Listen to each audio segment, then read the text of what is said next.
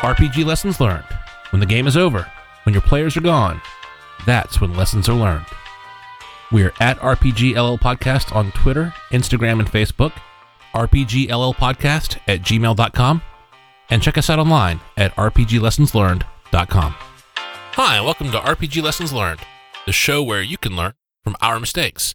And actually, in the same physical space for probably 5 or 6 episodes or more, it's been a while since we've been in RFC Studios. In the same physical space, with me as always, is Brian. Hey, y'all. And Mike. Hey, Dusty. So here we are back in RFC Studios, looking each other in the face, in the same room. Feels good. I feel the energy. I feel the energy. It feels alive. So today, we're talking about a game that we played just a few days ago. So our most recent Savage Worlds East Texas University game.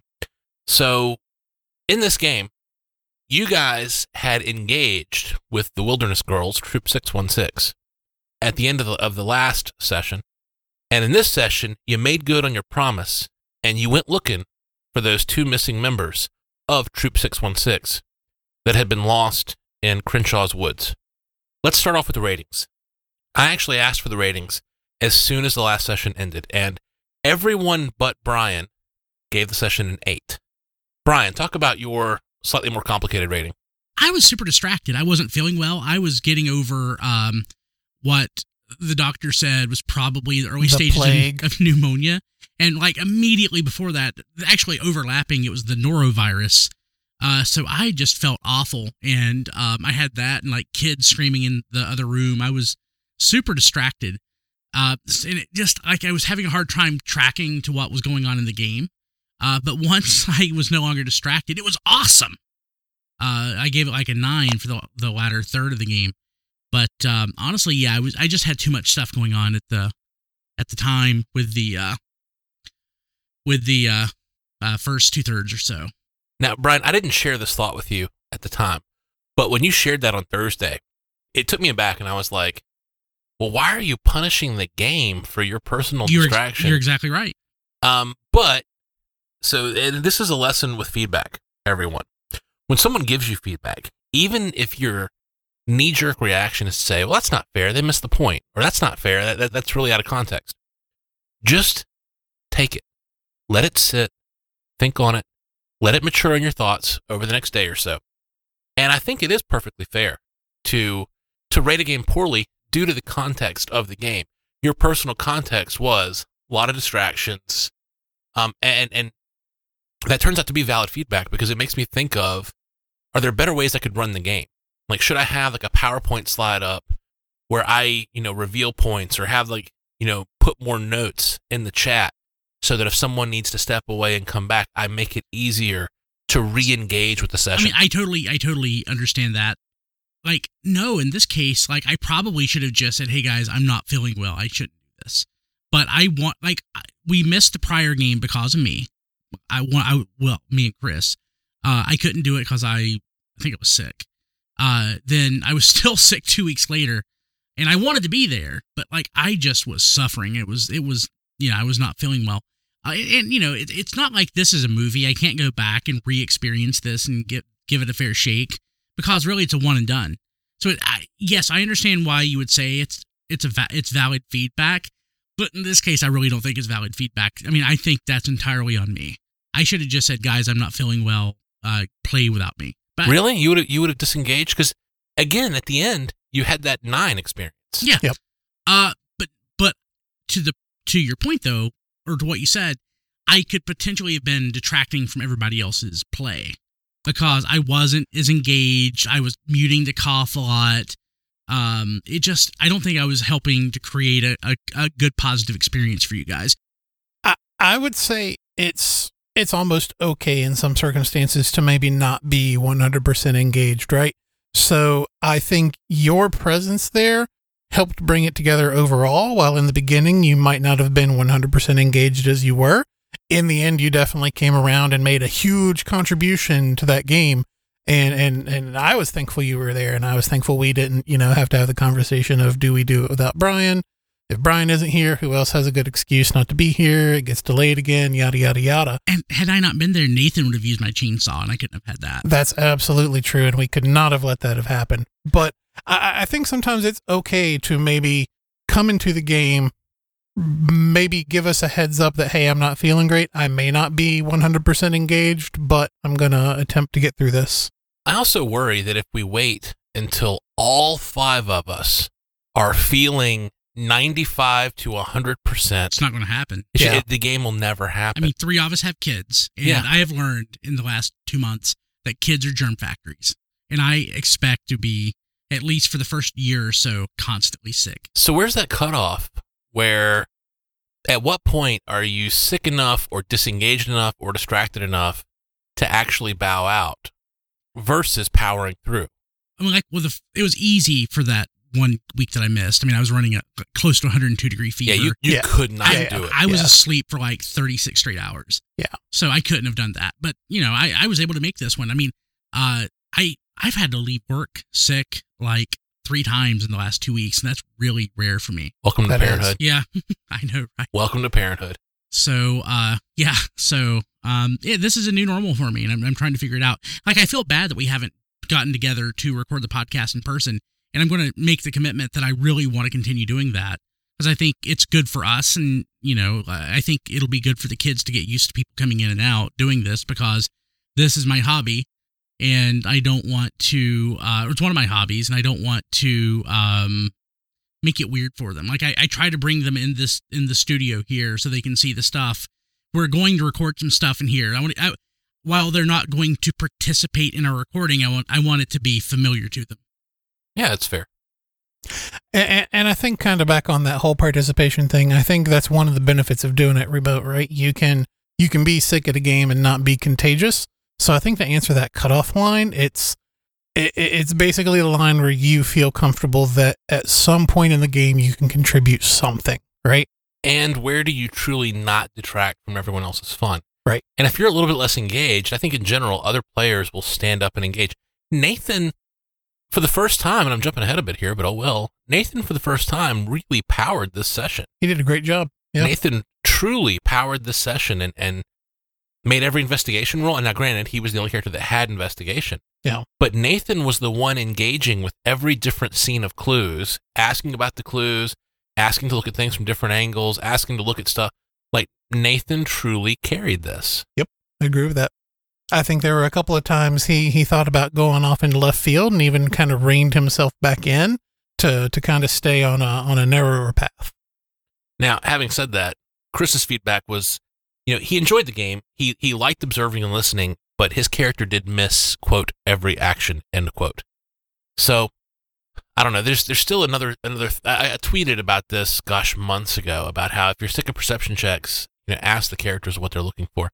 And I did that with Nathan. I didn't do a great job of that with everyone. And Nathan was the only one that had investigate as a trained skill. I just worry that notice/perception/investigate becomes this go-to one-size-fits-all skill that becomes so important to the game. Like, if I ever sit through if I ever go to a con game and sit through a Savage World session, you better believe when they say, okay, which character do you want to play out of all these pre-gens? I'm going to look through every pre-gen and narrow it down to the ones that have investigate and pick between those two. Or if it's one, you better believe that's the one I'm playing.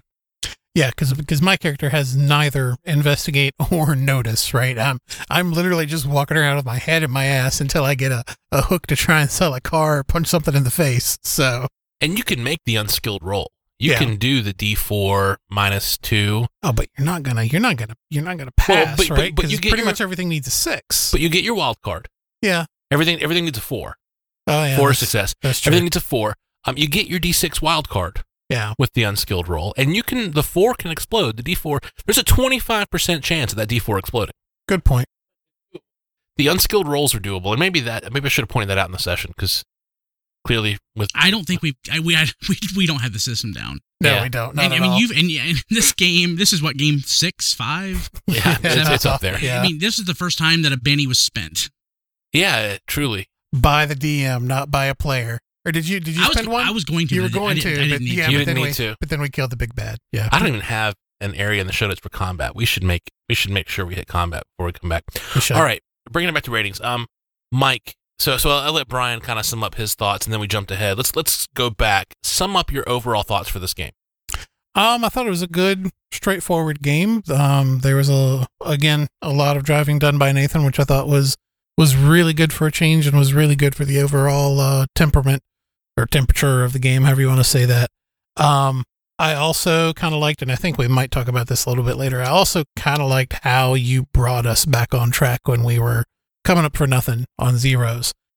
Let's jump ahead jump ahead for that. Okay. And if that's an important part of the game for you, let's just go ahead and cover it now. So tell me about that. Yeah, so basically we were doing our investigation thing, and I think we had come to the point where we were in the woods and found some pretty significant evidence or a clue or whatever you wanted to call it, and we made the call to go back to the Wilderness Girls, to get their input on what had happened. And I think at that point we got kind of You stalled. Yeah. Can I ask a question? Yeah. So, Mike, you didn't say what the plot point was. This is not based off of one sheet, right? No, it's not. So you can say, so we found a dead body. Okay, I didn't want to spoil anything. Sorry, I There's forgot no- this yeah, was no- original. yeah, This no was original spoilers. content. Yeah. Okay. So I was using the whole gumshoe thing. Yep. That Tanner turned us onto way back in the day, and I was giving you guys, like, as you noticed when you showed up, I would just give you some clues. Yep. Here are things you just noticed that are obvious from the scene, and you can roll to get more. Yep. And Nathan would roll and sometimes get more, and sometimes he wouldn't, and that was fine. But I made sure in just what I gave you, there was enough there. And there was a clue where, that one of the dead bodies had been mauled to death by a zombie hound, and you guys found a dead zombie hound, and there were clues together there, which you did a great job of, and we'll cover that later. But one of the clues you missed was that the zombie hound, at the time it was crawling away, had already killed the victim and was crawling away. And you guys never thought to say, hey, where's it crawling to? Yeah.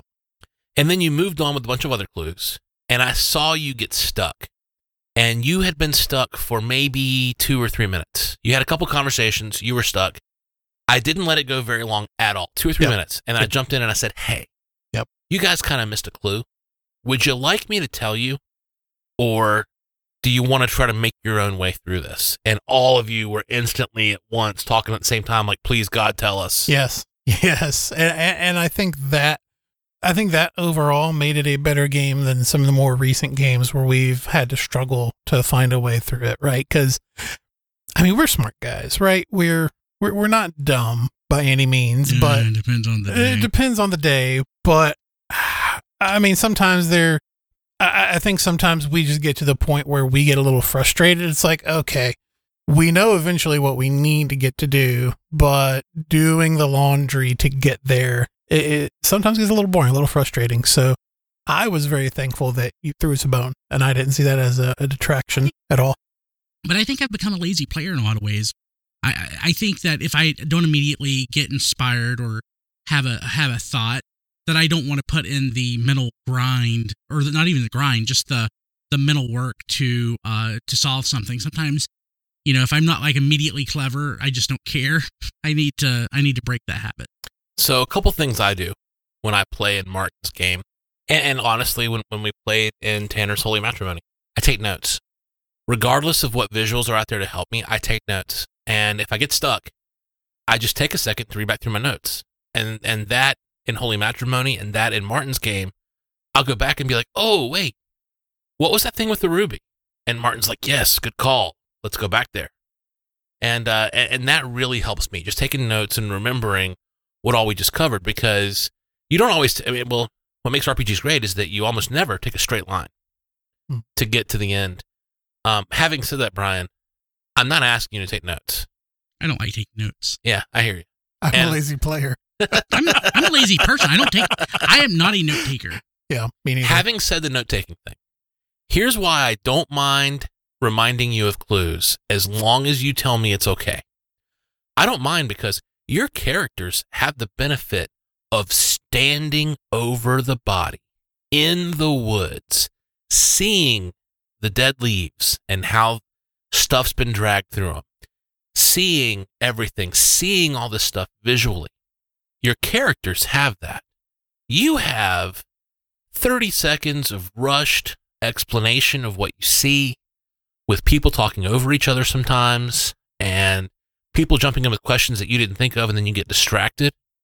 Whereas if you were standing there in the woods over the body, you'd be able to yourself, no matter what anyone's saying, wander over and look at whatever, or look ahead, or look back. So because your characters would have that benefit, I don't mind throwing reminders at you, as long as it doesn't get too railroady, and as long as you guys don't think I'm trying to steer you down a path. I'm just trying to help you get unstuck by pointing out things that your characters would know by virtue of experiencing. You know what the other thing was too is I think in my head my gamer brain took over and I was looking for twists, and when we had found the injured dog, the dying dog, my gamer brain kicked in and is like, oh well, this dog is injured and trying to crawl away. Obviously it's trying to get to the other girl in order to save her. This dog's not a bad guy. This dog was their familiar, their puppy friend. I did originally think that. So I think I got hooked up around the second girl and trying to deconstruct the mystery specifically around the second girl and ignoring the dog. So Mike says girl, and I talked about Troop 616. Let's talk about the role play. Because I got feedback from both you and Nathan that the role play was a little awkward. Because I reminded you guys that you're dealing with, when you deal with Troop 616, roughly 8 to 14-year-old girls. Now, they're really creepy, and they speak in unison, and they can do telepathy, and they can do, what do you call it when you can move things in your mind? Telekinesis. Telekinesis, thank you. They can do all that stuff. So these are not, quote-unquote normal little girls, but these are essentially little girls. And that made the role play awkward for Nathan, where he was like, oh, I'm an adult college student talking to an 8-year-old girl. This feels weird. I would not do this in real life. I would never do this. Not unless the girl's troop master was present and I was teaching them something, and even then I would get out of there. And then you shared the same thing. Yep. So I think kind of what did it for me was at one point you had emphasized these are little girls, right? Because I was getting ready to go back and lay down the truth, and it's like, yeah, we found your dead friends, and one of them been burned at the stake, and what do you know about this? And there was a circle assault, blah, blah, blah, blah. And then you stepped in and it's like, these are little girls. And at that point in my head, it kind of snapped, and I was like, oh crap, he's right. Because up until then, I had in my head canon, basically the Shining Twins, right? Shining Twins, yeah, they're little girls, but they're not little girls. They're spectral, they're witches, they're potentially much older than their actual form belies, and that's what I had in my head, that these were some coven of supernatural entities who were under some form, and they weren't actually little girls. So when you reminded me that these are little girls, I was like, oh, they're little girls. Yeah. And again, I was doing the same exact thing. Your character has stood in front of this troop of girls. You've seen their parents pick them up. You've seen this stuff. Yeah. So would you really go back and report in gruesome detail what you found in Crenshaw's Woods? Yeah. And was it too much? Should I not have done that? No, I'm kind of glad you did, because it rehumanized them for me. In my head, I wasn't considering them as actual human little girls. Yes, there you go. I wanted to tell the girls, what we saw. Word, because in my mind, they're demonic little children. Yeah. And not actual demons kids. In the form of children. Demons in the form of children. So, this story really helped ground me on who, Troop 616, the Wilderness Girls are. They are really real little girls who just happen to be practicing magic, which completely sort of reorients them as a I guess an entity in the world for me. So remember that for the old folks home, they were trying to contain the problem of zombies by showing up and feeding these zombies. So that they had been trying to act as this force of, what do you call it when the Cub Scouts do good in the neighborhood? Community service. Community service. Thank you. So imagine trying to do community service in Pine Box, Texas. And what does that mean? It means feeding the zombies so they don't break out of the park at night and eat the neighbors. It's a weird big drive. It is a weird bait drive, but by God, that's what Pine Box calls for. Yeah. Was that it, Brian? Was that the point you were making? Yeah. All right, so we'll circle back for a lesson there. I also want to talk about the one-pager. So Troop 616 becoming a factor in our game. There's no one sheet built around Troop 616. Troop 616 does not appear in the ETU book. I sort of stole the idea of, these demonic Girl Scouts, these magic practicing girls. Well, it comes from a couple of areas, actually. One is that I happen to love the really mediocre, frankly, 80s movie Troop Beverly Hills. That's a confession. You can take that as a confession. And then also, there's another podcast that I listen to called Welcome to Night Vale. And in Welcome to Night Vale, there is a subchapter of the Girl Scouts that are really scary and interesting and weird. And I thought, Pine Box needs an analog for that. So I took the idea from that other podcast combined with a few other things that I've watched throughout the years. But I went to Google Documents. I knew we were off script. We were off the one-pagers. The game last time in the jail went so well because I got off the one-pagers. And I made my own one-pager using a resume template in Google Docs. My own characters, my own NPCs, my own quotes, my own monsters, the whole 9 yards. And it left me freer to improv. And I wasn't referencing the one sheet. And I could let the game flow more easily. And I'm not saying one sheets are bad. I'm not saying pre-written adventures are bad. I'm saying they're bad for me. And I can run a better game if I design the adventure. And I need to internalize that and stop trying to make my campaigns easier by leveraging pre-written stuff, because it just doesn't work for me. That's an interesting lesson. That's and that's certainly going to impact your prep time from game to game, right? Not really. I mean, components. Yeah. I certainly will steal components of stuff. I've talked about that. I've said steal. Right. So if I steal and assemble my own components, I understand my Franken adventure inside and out. But the pre-written A to Z, everything's included, I just don't get it. It doesn't resonate with me. So did you guys notice a difference in how the adventure flowed? Yeah. So how? Like, how'd that feel from your side of the table? It felt smooth. The last two adventures, I think, so far have been the best adventures in this campaign, if we're being quite honest. It felt more like a realized vision of something, where the others, they didn't flow well. Things didn't make sense sometimes. Like character names, because you didn't write it and you just repurposed, like literally just basically read from it. Like sometimes character names were reused. I'm like, was this that person? No, it's just the same name, which I mean happens in real life. You're not saying in this game. You're saying in previous games. Previous games, yeah. There's two Maggies. Yeah, like working off the one sheets. So, like, yeah, and like even the one that I enjoyed so much that took place in the radio station. I mean, there's things about that just didn't make sense, and it's because Dusty didn't sit down and craft it himself. And yeah, it made way more sense. It flowed better. And for me, it's just comes down to like how logical is it? Like, is it logically consistent?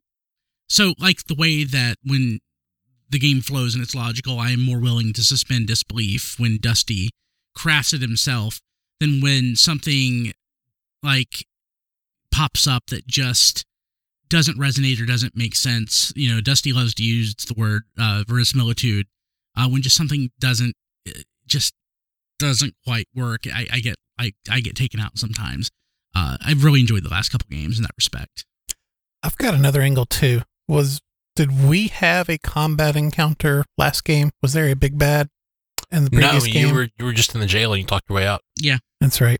I was trying to think maybe the reason this feels smoother is that it was, I don't want to say linear, but it was almost a more linear progression from solving to combat encounter with a big bad. And I was trying to think if maybe that was a common theme, but yeah, I guess not. Felt linear to you, but you guys were all over the board. Yeah, we were. But I'm glad it felt linear. It's my job to make it feel linear. Yeah, no, it felt good. Perfect. Last thing I want to talk about before combat, the holy water. So, Mike, I kind of threw a clue out where the dying hellhound seemed burned and blistered, but not charred, not blackened. And then the body that you found had this canteen that was filled with water. And I meant for you guys to work out, and in fact you would have with a better roll, but no one made the roll. I meant for you to work out that it's holy water, giving you a huge clue into the weaknesses of the enemies.